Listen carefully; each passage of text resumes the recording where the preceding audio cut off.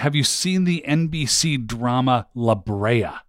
I haven't, but I've heard of it. Yeah. What happens in La Brea is that in Los Angeles, the ground gives way right by the La Brea tar pits, and a whole lot of people plunge into this sinkhole, and then they go through a sort of tear in space-time that's, I guess, beneath Los Angeles, and then they land in prehistoric Los Angeles, right? Wow, it's so funny because that to me sounds like the pitch was, what if any of us had a basement? Exactly. What if we got all the basements together and then science fiction and then show?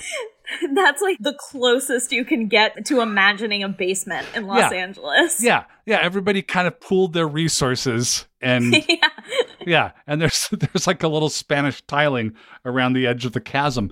But on the show La Brea, there's a character who's a doctor, and then also falling into the pit is his daughter who's in college. And in the first episode of La Brea, she has to break it to her dad that she changed her major and that she's no longer pre-med. Like, he really wanted her to be pre-med, and he's so upset. He's not upset that he fell into this chasm and landed in prehistoric times. He's mad that she changed her major. And I had heard somewhere that you were a pre-med student and then got pulled away from the life of comedy. And if I was going to ask if you've seen La Brea, but you haven't. So I guess my question is, you should go see La Brea, which is not really a question. And my lawyers will be contacting the tar pits. Just dropping a cease and desist down this enormous exactly. chasm. My lawyers, by the way, are just me wearing a series of fake mustaches. And turning your head in different directions as you talk.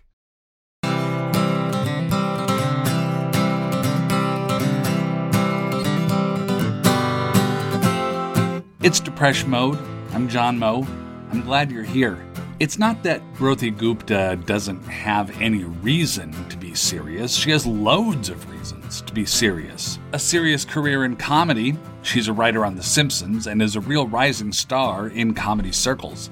She has a serious history with mental health issues like anxiety and depression. And she has a history with rheumatoid arthritis, which can be quite serious indeed. She's also in a serious relationship. No, there are plenty of things to be serious about for Broti, but she's often just not all that serious. She makes a lot of jokes. Is it a defense mechanism? A coping strategy? Is it a form of denial? Or is she someone very much in touch with the full complexity and seriousness of her life who just speaks in comedy? It's a dialect. Is she someone for whom jokes are just part of the vernacular? Let's try to find out, because we're going to talk to her here on the show. Broti Gupta grew up in Kentucky, just across the river from Cincinnati.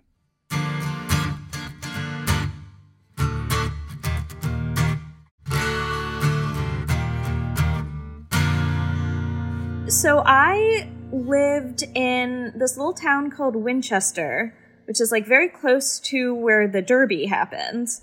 Basically from Cincinnati. I'm just on the other side of the river. Probably explains my like very thick Southern accent. It's that I'm from Kentucky.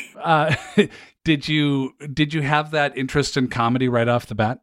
No, I did not really think of comedy as like a viable career option. I grew up pretty much just thinking, well, just be a doctor, in the future. But the future will never happen, so I'll never have to deal with that. Wait, why wasn't the future going to happen? Well, because when you're a kid, I feel like you never actually, like, it doesn't dawn on you that what you might do as an adult will then be the thing that you do. Uh-huh. Because you're like, I'm a kid forever. Yeah. Were your parents doctors? My dad is a doctor. Okay. So that's probably where the first idea came from. But my parents are very funny. My mom especially is like an extremely, extremely funny person. And so growing up, you like had to be funny in my family. So it was such a like part of the DNA of our home that there was no sort of like, this could be monetized. Uh-huh. You know? Siblings? I have an older sister. She's finishing up law school right now. She's also very, very funny. Okay. Was it a competition with comedy around the house? It wasn't really a competition. It was more, this is just how we communicate. And it'll never show up in therapy ever again. And did your parents immigrate from India? Yeah, so they were in India and they had my sister there. When my sister was a baby, they moved to England where I was born. And then when I was a baby, the family moved to the US. Wow, that old classic India, England, Kentucky route that you hear so much about. Yeah. I mean, that's how the country started, right?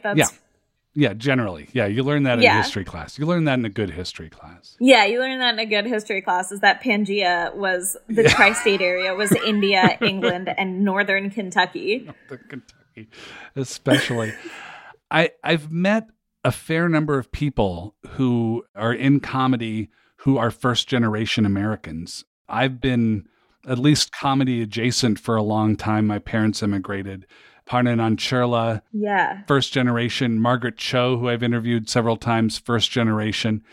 So people from all over the world. And I've always wondered if that's a coincidence or if there's something about being first generation that lends itself to that.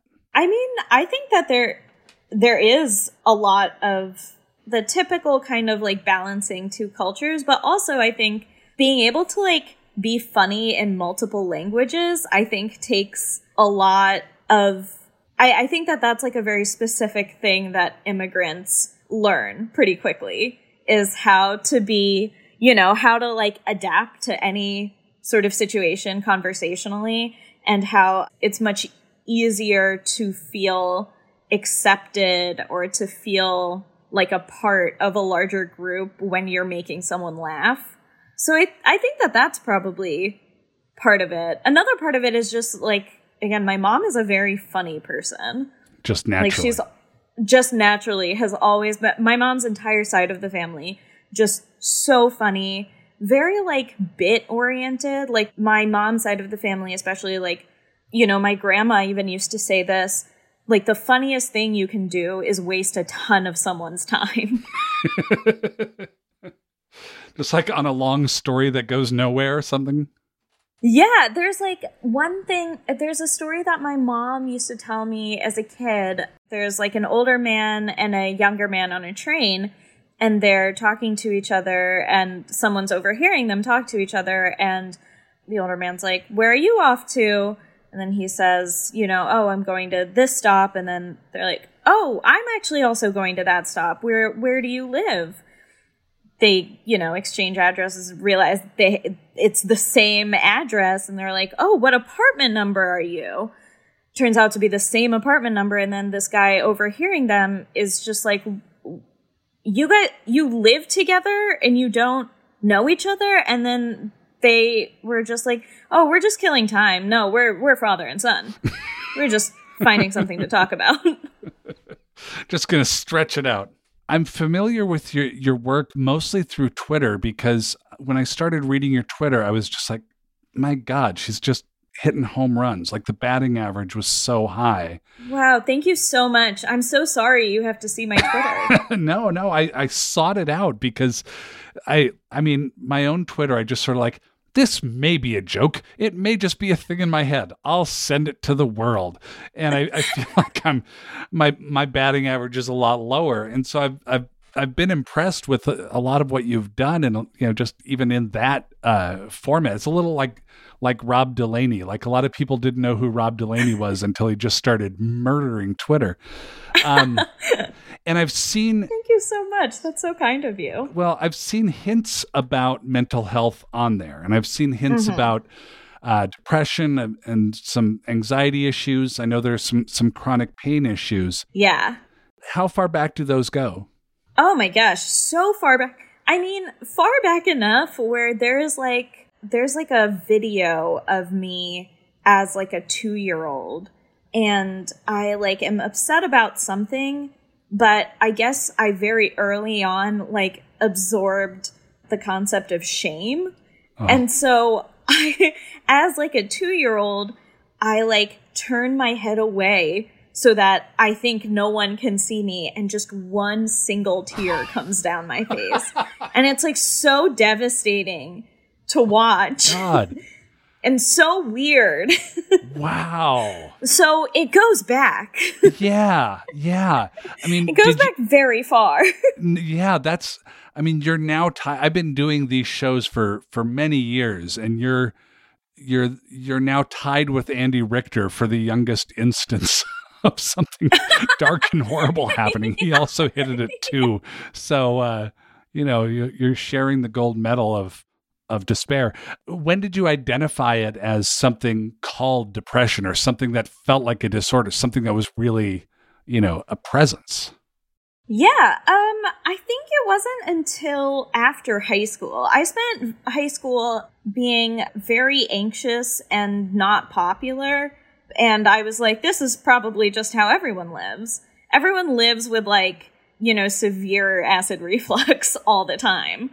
And then when I went to college, I initially started seeing a counselor because I was like, it was under some sort of like guise of like, I would like help organizing my life now that I've decided to take this different career path. But then the counselor was like, you're like deeply unwell. Really? You're like, well, he was like, can we make it a challenge for you to not try to make me laugh for like one session? And I was like, no, thank you.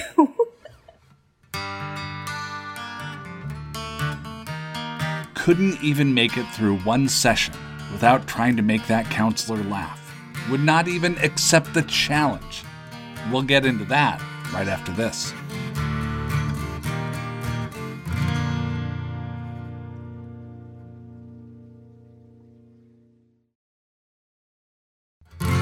Back with Broti Gupta, who was just talking about a counselor in college challenging her to go one session without trying to make him laugh. She refused to even attempt it. I think it was just like that was the only way that I could communicate anything, and still is. I mean, I'm like, it's like a deep challenge of mine to like feel or be aware of any emotions that I may have, because in my mind, I'm constantly like doing a bit around it, So I guess that's still a work in progress. I think it's interesting because as a teenager, I was very, very anxious. I was very like academically oriented. I was very like achievement, excellence oriented, which was very funny because I was not the smartest kid in my class by any stretch of the imagination. So it was like, find a new thing. Yeah. But that's an uphill battle. I mean, did you want to be pursuing this academic, kind of a hardcore academic achievement thing, or did you feel like you just had to? I think it was like, I felt like I had to. That was also, I went to a very competitive high school that was like very academic and excellence oriented. So I felt like that was a way to like feel valued as a person, was to like churn out, an A or something. Yeah. Get good test scores, get to a good college. Yeah, exactly. And then it's like, then I can, sit down and sleep for a year or two. Did you have the thing where you thought, if I could just nail a good SAT or ACT score, or if I could just get to that good college, then I'll feel better, because then, nobody who's had that success could possibly be depressed or anxious? Yeah, it was very like it. And honestly, those words were so,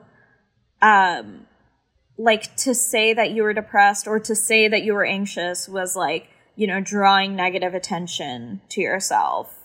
And there was like, and I actually remember, when I was in middle school, there was like for like a hot second was like, oh, maybe I am depressed. Maybe I have anxiety. And I, went up to a teacher and I was like, I'm feeling all of these things. And then eventually she was like, you're clearly just seeking attention. And I was like, oh no. And at the time I was mortified, but then I was like, this will probably just like wash over me. And here we are 14 years later or 15, 16 years later. And I'm like, oh no, I would like to write her a card and say, you get 10% of my, you deserve 10% of my paycheck. Of all your Pain comedy revenue? Yeah. But then I will have to invoice her. So it's like, I don't know. It probably does. It probably would net to like a 0. I'm sure that like Venmo or PayPal has something like that set up that you could just. I should look that up. Run a script or something. The you just want attention thing always gets me because the answer is yes. I do want attention. That's the problem. Yeah. Well, then it was also interesting because like that was such a formative experience for me because it was, I was 12 or 13. That's not an easy time. It's a famously difficult time for people who, you wake up and you're like, there's hair everywhere. And I didn't see that coming. And every part of my body is growing in a different way. In, up, out. And then all the hormones come rushing in. And that's, for most people, that's right around when the depression fully blooms. Yes. And so that was actually coming off of, like, I had experienced sort of the first major death in my family, which was my grandfather had passed away. And so there were a lot of very confusing things happening where, like, now, I see like my friends with kids in LA, they're just like so proud of whenever their kids like talk about their mental health. Their kids are all going to therapists, like, as though the mind and body are connected in any capacity, which is insane to me. But at the time it was very like, that was one of my most, I think that experience was like, I'm going to try to open this door of maybe like talking to like a grown-up. And then this grown-up was like, oh my God, it's so embarrassing that you have this door. And then I was like, holy shit, you're right. And then shut that real fast. And says, remember that shame you felt at 2 years old with the tear down your cheek? Well, I've brought it back. She's like, we got to circle back to that. Yeah, that was the good stuff. We got to bring that back around. Yeah, she's like, oh, please hide that from me. Jeez, that's inconvenient for me. So therefore, it must not be happening. Oh my gosh. I want to get back to the... I hope she doesn't hear this.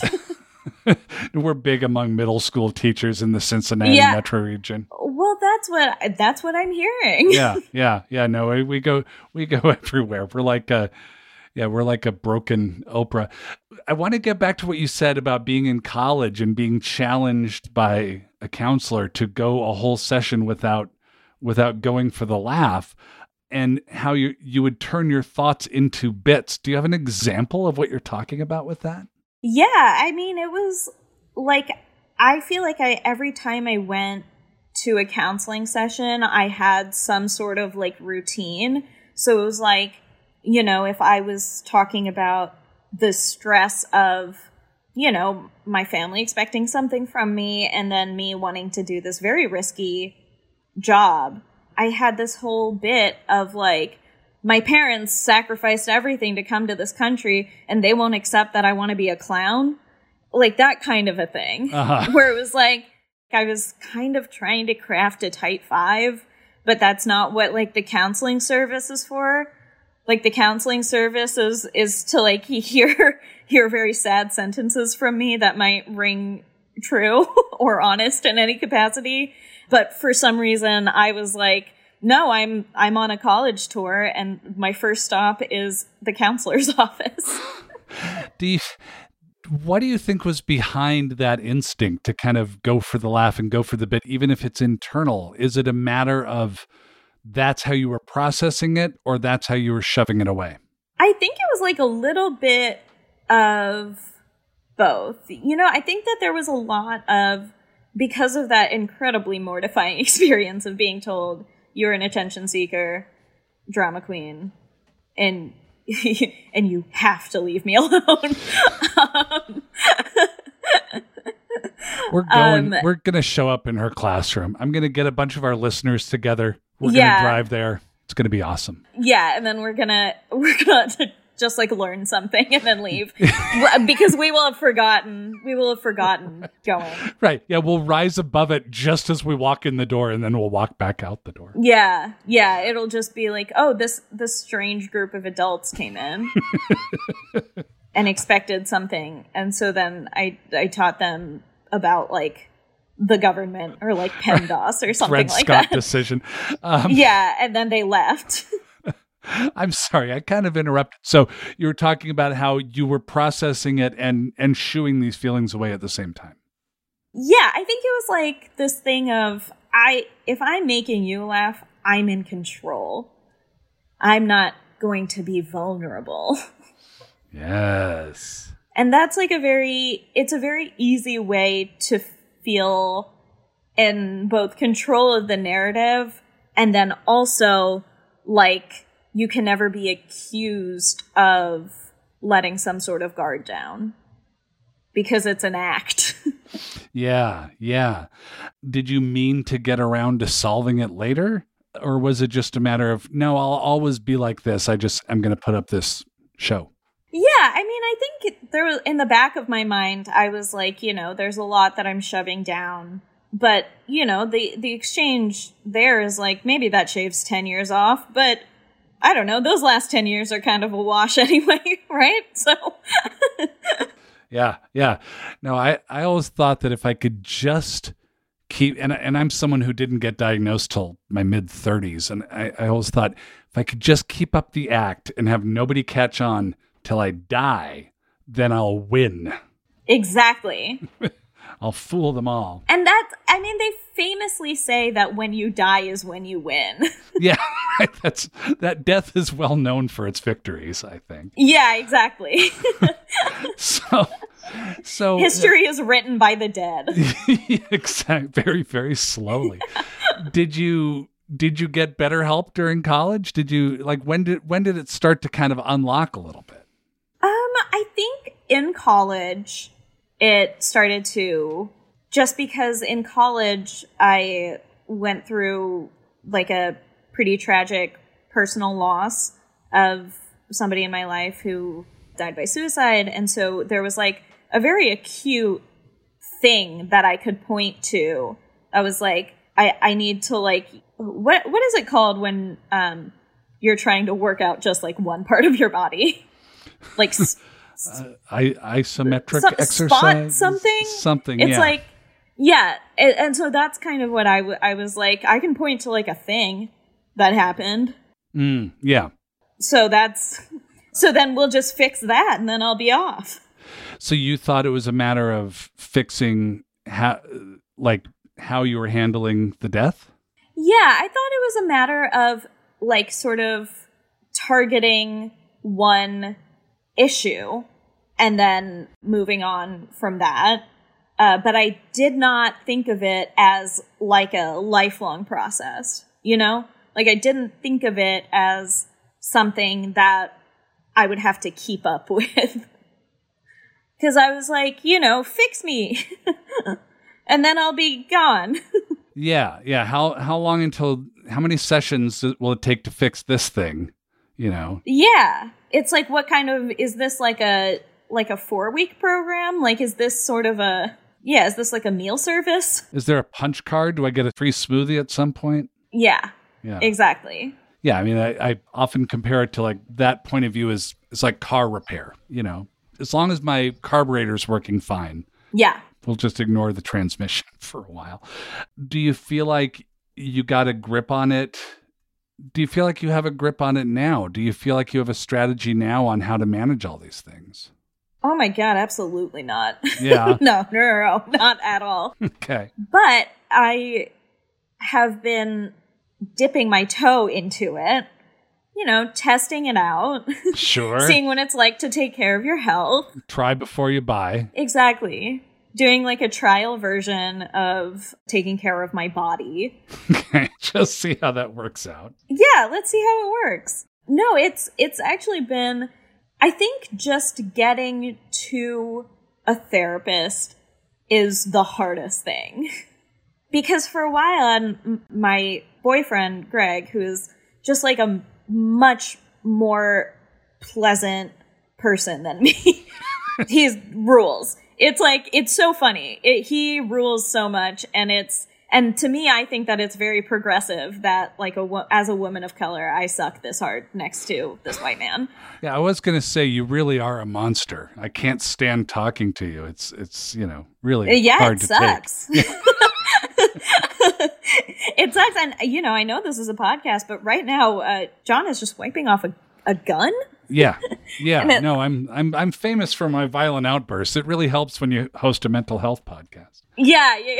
And I think we're looking at a cannon. Yeah. It's not that I collect antique weapons, is that I like to steal them from the people who do collect them. Yes. Yeah. Yes. And then you like to use them. And I like to use them, ideally against the person I stole them from on the way out the door. Yeah. Completing the circle. They call you Cannonball John. Yeah, Cannonball Mo. Yep, that's I get that a lot.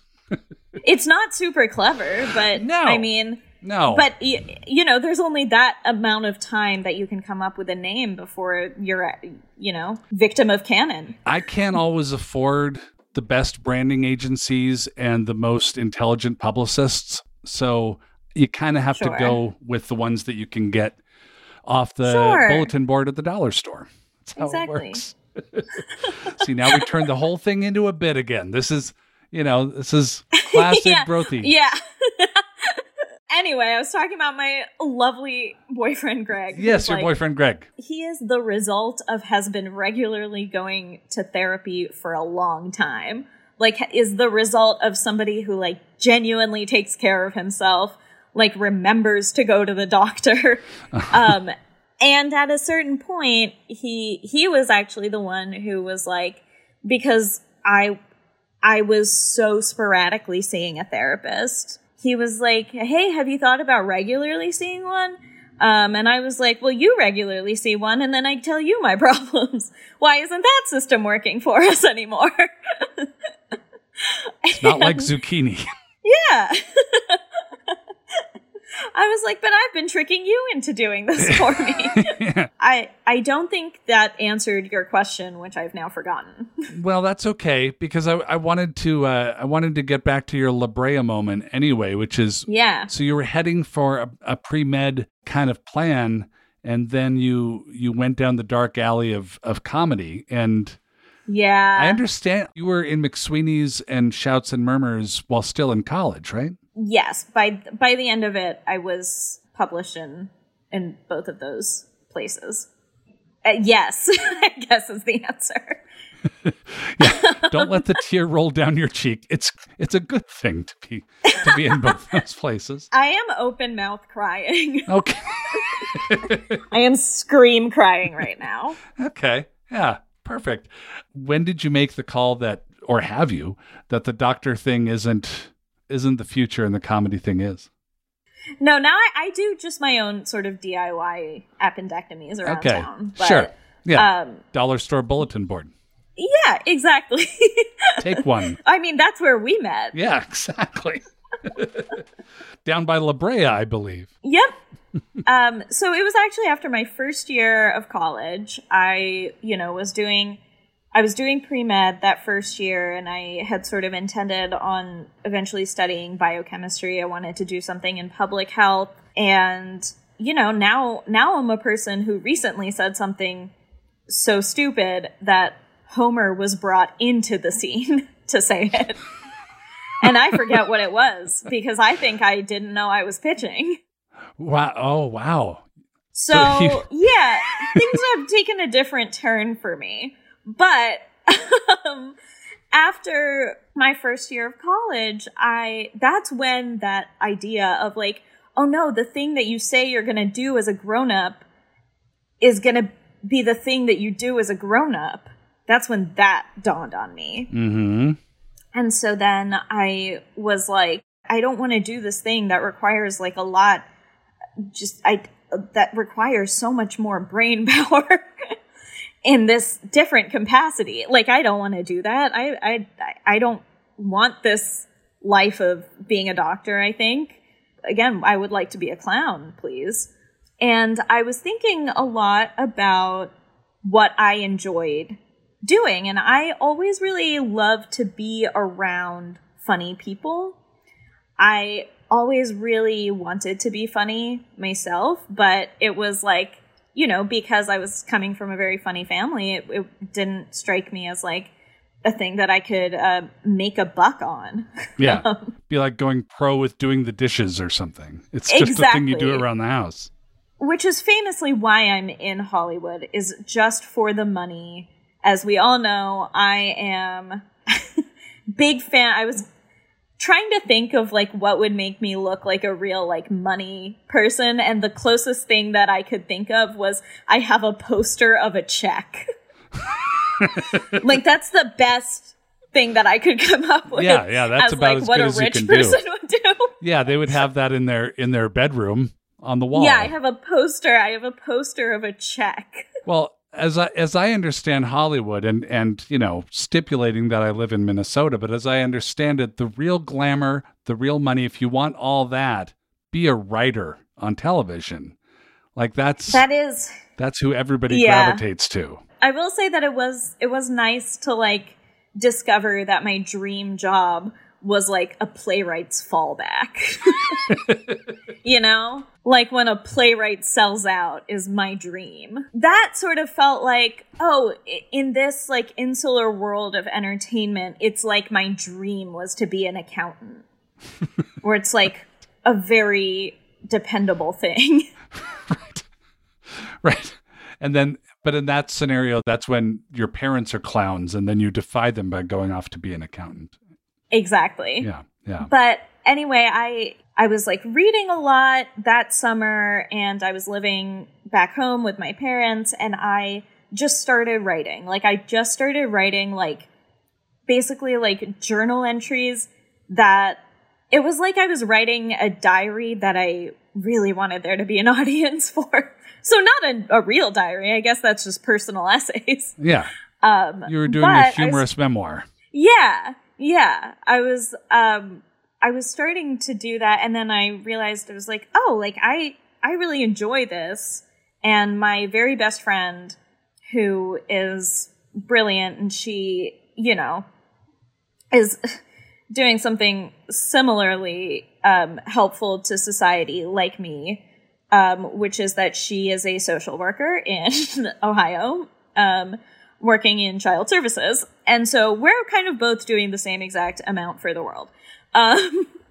But she was suddenly so excited, because she was like, oh my gosh, you're so funny, and this makes so much sense, and I didn't really get the doctor thing anyway. And so, due to her being very supportive and encouraging, and kind, I, you know, started to think about like, okay, well, you know, Nora Ephron made this a career. Tina Fey made this a career. Perhaps I can be like one of them to also do this in exchange for, once again, my favorite thing in the world, giant check. Yeah. And I told... It's either that or enter golf tournaments, really. Yeah. And so I told my parents, I was like, I'm really loving this writing thing. And I had enough graduation money to spend 1 week in Chicago to take a class at the Second City. Oh, wow. And so I took a week-long, like, Sketch 101 intensive class, and you had to be at least 19, which I was at least 19 to enter. And I loved it, and I had so much fun. Then when I came home, I told my parents, I was like, that this is what I want to do. And my parents were like, no. They were like, no, we want to like retire eventually. They were like, no, we're like, we've been burning the candle on both ends for so long. They were like, that's not a thing. And I was like, you're stifling my art. And, and so then we reached an agreement, which was that I would do another semester of pre-med. And if I was still miserable, I could think about switching, but it had to be something more realistic than comedy writing, than TV writing. But in the meanwhile, my mom told me, she was like, I am not going to believe that you're a good writer unless you get like published somewhere, because your friends will always tell you that you're great, but you need like honest feedback. And so then she told me, she was like, essentially like, I'm not behind this until you get published in the New Yorker. Wow. And that's like a huge, she thankfully was behind it before then, but that was like, that's insane. Then you're on the map. Did you explain to her that McSweeney's pays $30 an article now? Because that's... Not at the time. Oh, okay. Yeah, no, I guess that is a fairly new time. thing. Yeah. At the time, it was exposure. I wrote for McSweeney's for about 20 years worth of exposure before they started cutting those PayPals. Yeah. That's a tough one. It's a tough one. But anyway, that semester, I started submitting writing just anywhere. And I was also very lucky to I went to a small women's college called Wellesley, and I had just like the best friends, the kindest, most supportive friends who were like so excited that I was, venturing, because they were all like, they're all just like loser neuroscientists now. But must be they tough. were, yeah. Yeah. It's like, okay, you fucking morons. If I see them calling, all I say is too smart, and then I hang up. Yeah, good. They need to know. And they know it means that I'm too smart for them. But, they were like helping me look up all these places to start submitting my writing, and I very luckily ended up published back when, College Humor was a website that published humor. Now I think it's like one ad for M&Ms, maybe. I think that's what every site on the internet is. But they published me. And so then my mom was like, okay, like one person thought you were funny, but that's not everyone. That's not New Yorker. And then I submitted to a sketch competition at the Second City. I submitted a sketch that I wrote, and they ended up selecting it as like one of the winning sketches to perform. And so then I was like, that's when my parents were a little bit more like, okay, these are like adults who are like acting out, who are like, willing to act out the things that you wrote. So that's probably a good sign. And so they, were easing up on it a little bit more. And then finally, by the next year, I had like an internship at College Humor, which maybe I drove into the ground. I don't know. But then I started getting stuff more regularly published. And then it was like that finally convinced my parents.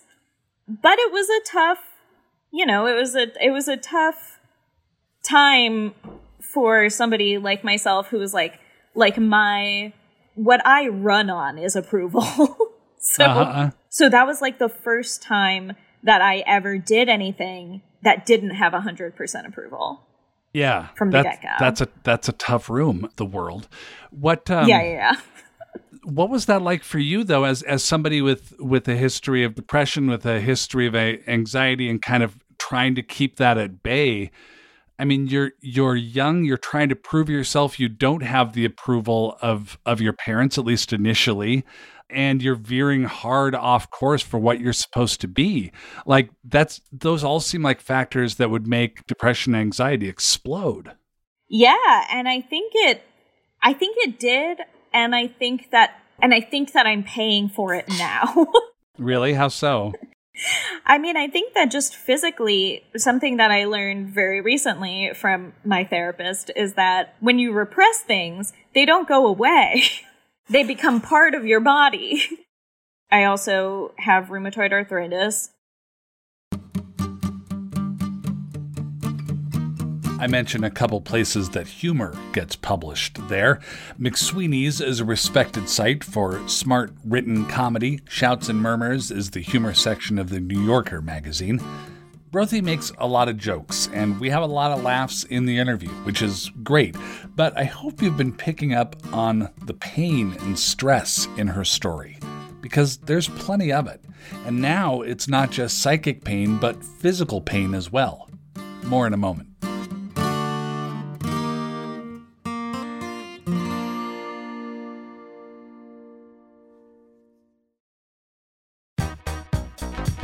Hello! I'm Pee Wee Herman. You might know me from TV, but I really want to be a DJ. It took some convincing, but KCRW finally agreed to give me an hour on the radio to play you some music with my friends. Anyway, tune in for 1 hour of the bestest, most funnest time you'll ever have on the Pee Wee Herman Radio Hour. I am personally inviting you to tune your transistor radio in to hear me, or go to kcrw.com. Duh. It'll be available for the whole week from November 26th to December 3rd, so you can listen to it again and again and again and again and again. The Pee Wee Herman Radio Hour was produced by Maximum Fun and can be streamed on kcrw.com until December 3rd.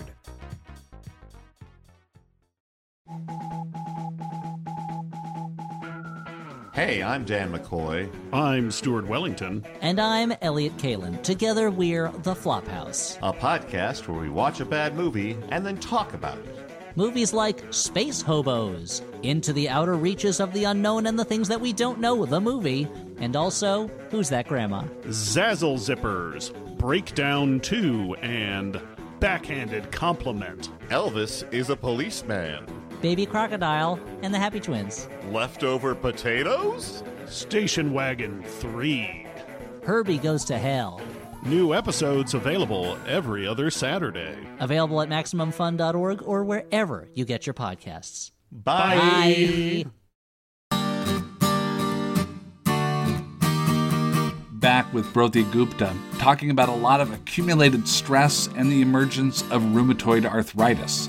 It's an autoimmune disease that can cause pain throughout the body, especially in joints around the hands and feet. Woo! Rheumatoid arthritis. And that gets very exacerbated by all of these sort of like emotionally repressed moments of my life, presumably, that I've used to like train myself to kind of get through the day. You know? When did that get diagnosed? When did you realize it was that rheumatoid arthritis was the thing? That was in 2017. So that was like around, it's almost like exactly 4 years ago that was diagnosed. How did you discover that? I mean, you were in pain, but how did you discover that's what it was?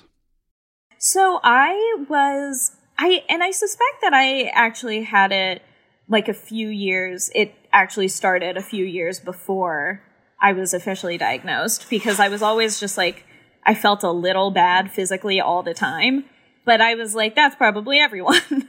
But there was this time period in 2017 where it was like, I would wake up and see like my wrists, knees, and ankles completely swollen, like hands so swollen that I couldn't get like a bracelet off. Something that I could get on the night before, but would wake up and you know, all of that like synovial fluid would then like collect in my hands, making them look suspiciously like Mickey Mouse's hands. And so you got to a doctor to figure that out? I got to a doctor. I eventually got to a doctor, and the doctor was like, let me see your hands. And then as I was like lifting them, he was like, whoa, yeah, there's a lot of arthritis there. And I was like, don't yell. You don't want your doctor to get shocked. That's never a good thing. I've talked with people about chronic pain and the effect on mental health. Like, how is the pain now? Is that something that you still live with all the time? Yeah. Yeah, it really is. And it's, these days, it's like, it's all right. It's like manageable, but I do still have this thing of like repression becoming a flare up. So once again, the amount that the mind and body are connected. Turns out, yeah. This happens every single week I go to therapy. I always just leave it going, wow, did you know? Did you guys know about this? Like, it's mind-blowing to me every week. So you repress these things and then they show up in your wrists.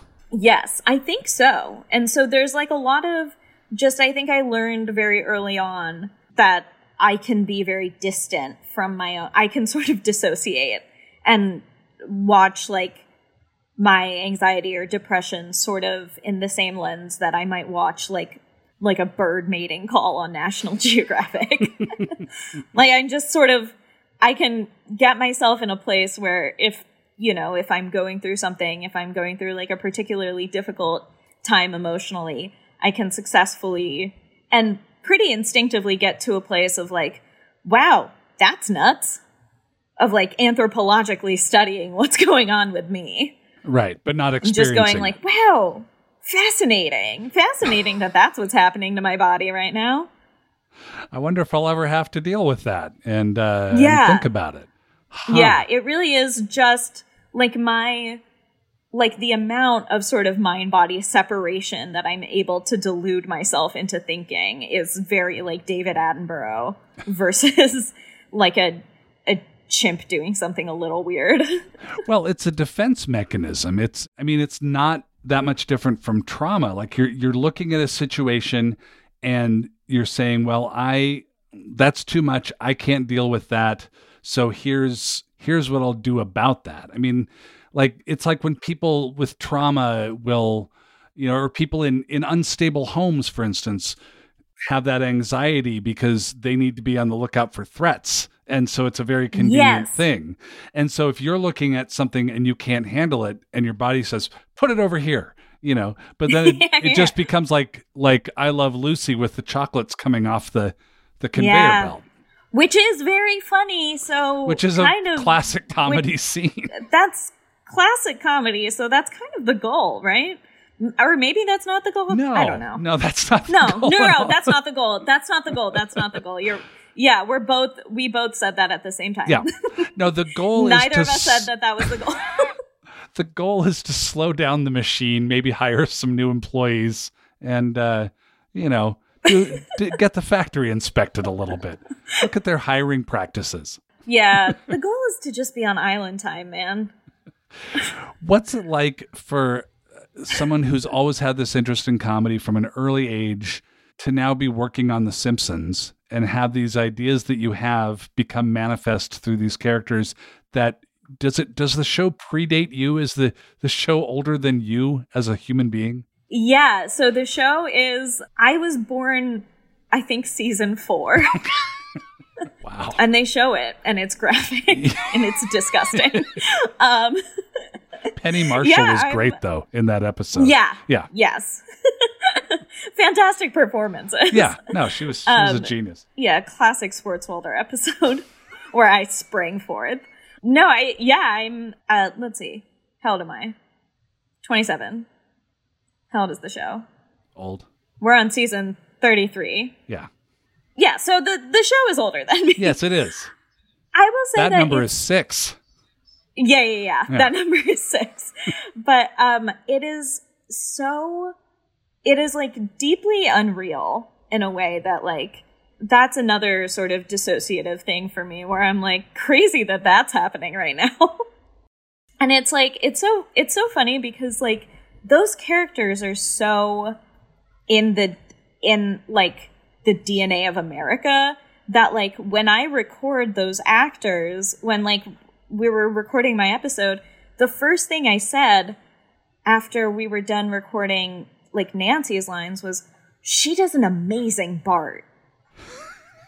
Like that felt like the thing, that felt like a normal thing to say. Yeah, she sounds like Bart Simpson up there. She sounds just like Bart.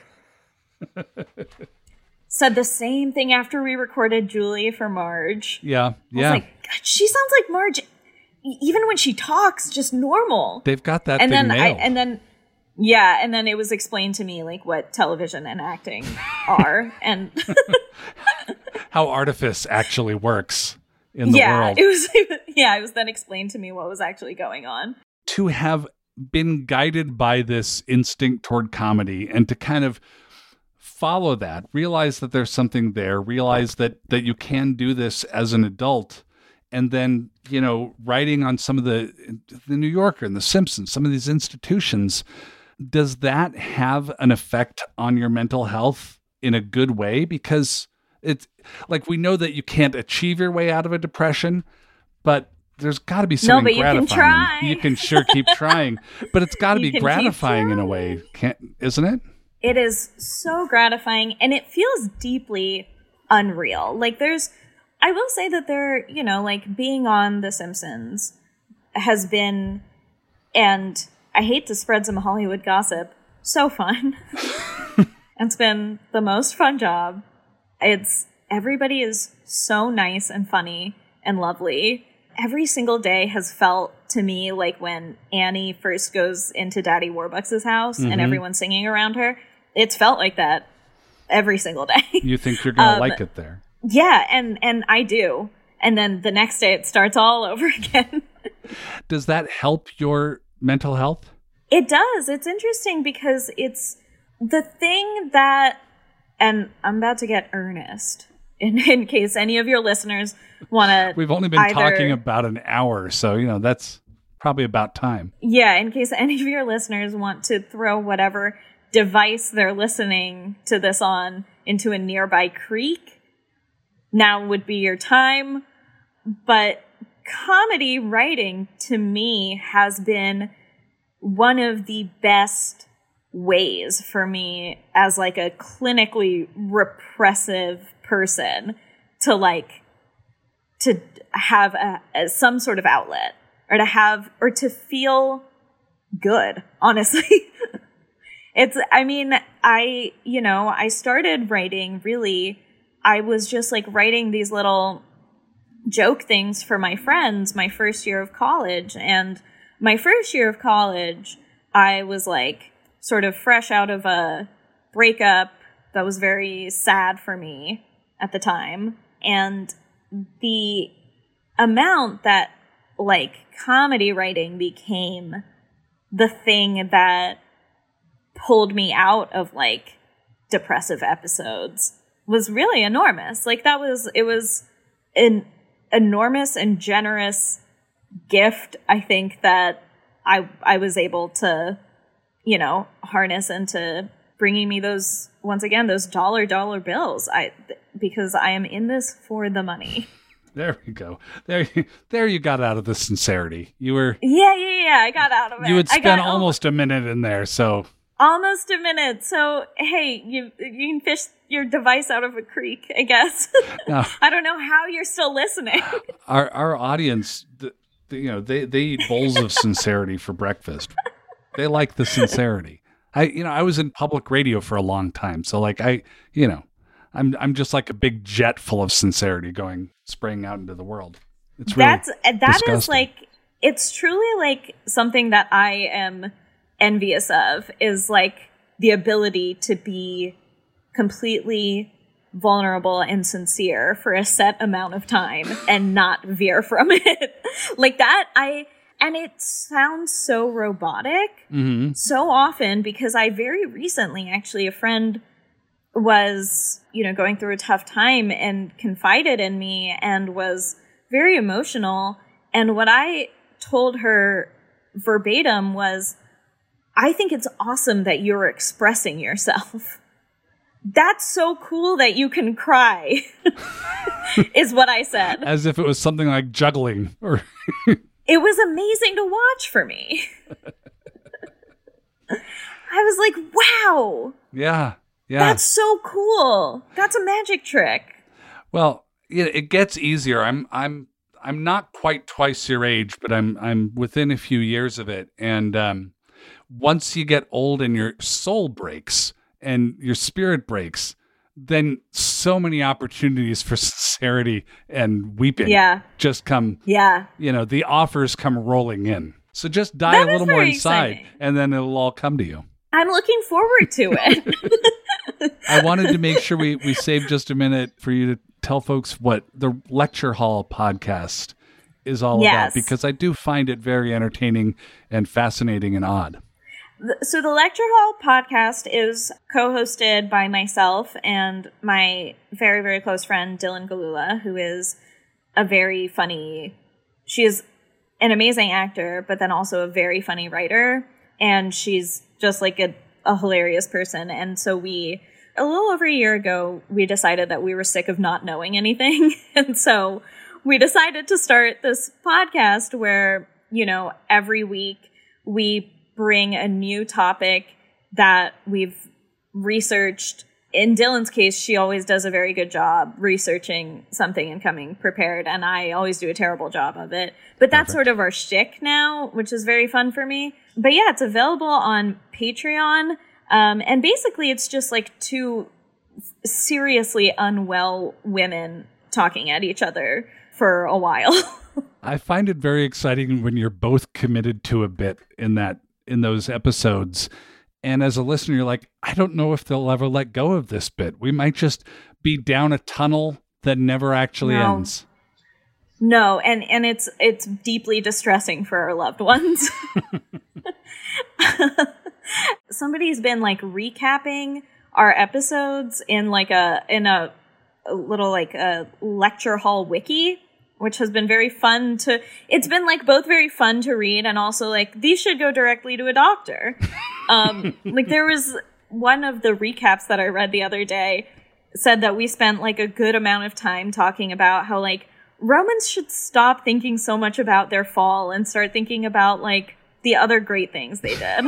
What else they accomplished during their time. Like, don't focus on the negative. Yeah, it fell. Just get those recaps mailed off to your insurance company, and all sorts of treatments will get approved automatically. It'll save yourself a bunch of time. Yeah. Actually, one of like a punishment one time that I had to face for being vulnerable and reaching out to my doctor about my antidepressants was that I emailed her and told her that I was going through a very tough time and I felt like maybe we needed to revisit what I was taking. And it was not until after I received her response and read the last chilling line of her response, by the way, great photo, that I realized that I had fully attached my headshot to the first email.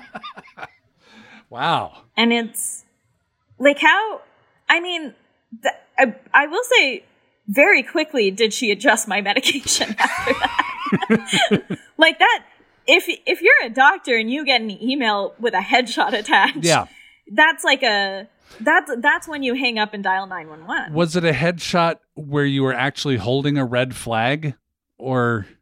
No, but you can actually print it out and it doubles as that. Yeah. It's like a black and white photo, but the flag itself is red. But the flag itself is red, and then on the other side, the flag is white, like I've surrendered.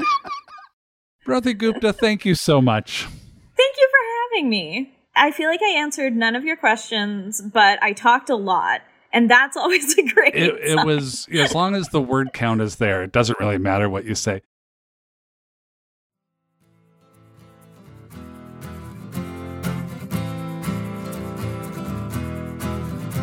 That's Brothy Gupta. You can learn more about her at google.com. BROTIGUPTA. That's how you spell Brothy's name. That's not how you spell Google. Be sure to check out her Twitter and her podcast, Lecture Hall, co-hosted by Dylan Galula. And now we draw ourselves to a meditation moment. I don't call it a meditation minute because I don't like to be under the gun in terms of time like that. A chance to kind of slow our minds down because that is so good for mental health. Our friend Laura House is here from the Tiny Victories podcast. She's a meditation instructor as well and a writer. Hi, Laura.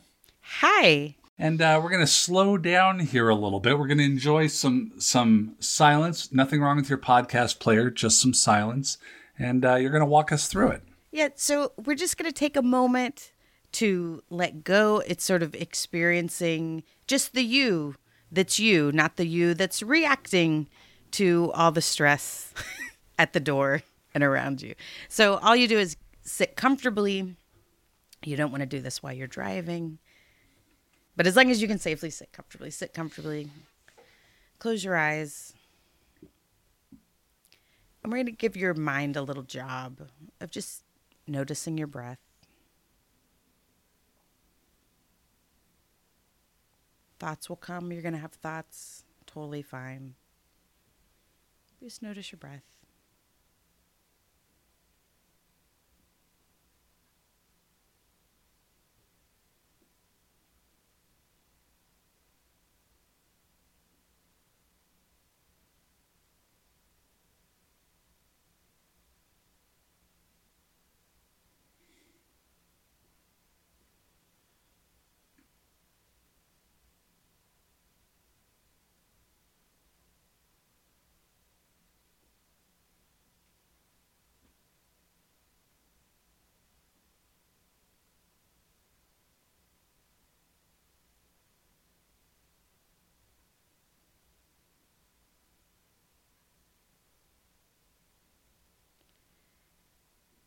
Go ahead and slowly open your eyes. And you're back. Hello. Just you spending some moments with just you. Yeah. Not you plus bills. Right. Plus everything else. It's That's funny. not fun. I would kind of beat myself up sometimes of like, I'm trying to meditate. Oh, I thought of what I'm going to cook for dinner. Oh, I'm bad. I'm doing it wrong. But like the idea of just, oh, no, just gently return to the breath. Everything's fine. You can't do it wrong. I found that's the main thing, that we have this idea that you blank out and there's no thoughts, and you're not tiger taming your brain thoughts. Yeah. Into no thoughts. You're going to have them. You're alive. I'm just relieved to not have to sit in a lotus position. I think that's a really wonderful thing. Oh, good. Yeah, better on the knees. Yeah, exactly. Laura House, you can find her at Tiny Victories and at laurahouse.com. Thank you, Laura. Thank you.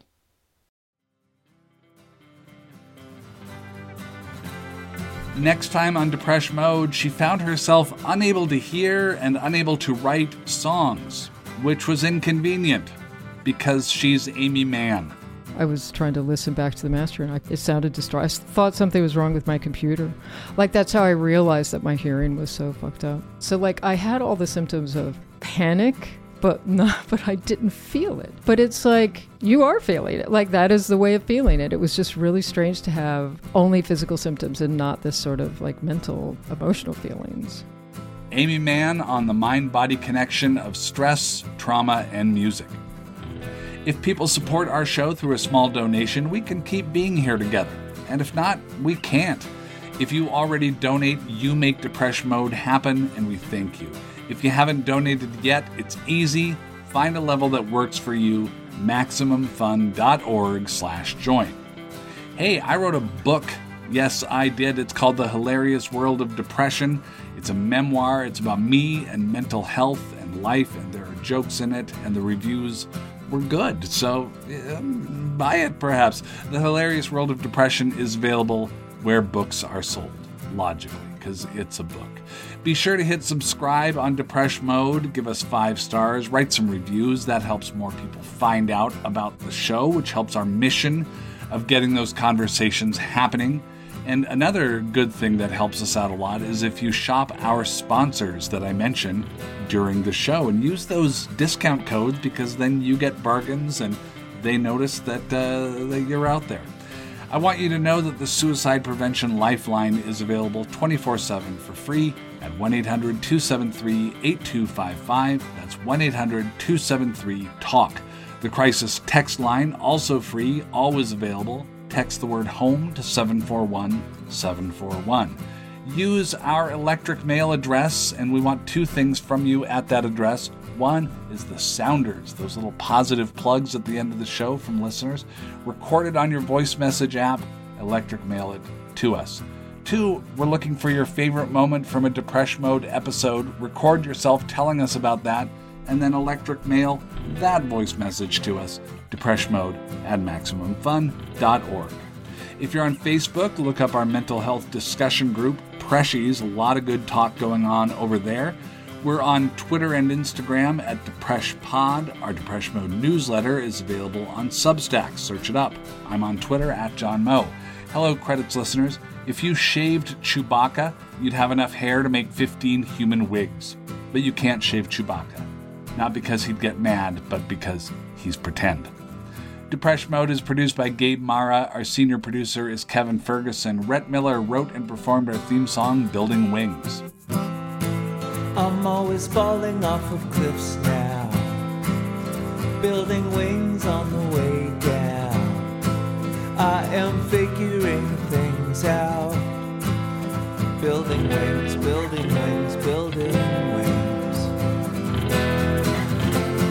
No one knows the reason, maybe there's no reason, I just keep believing.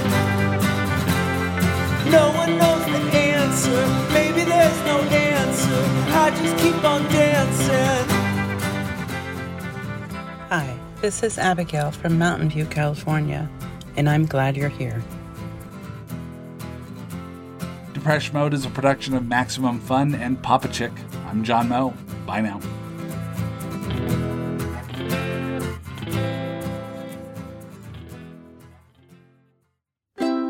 MaximumFun.org. Comedy and culture. Artist owned, audience supported.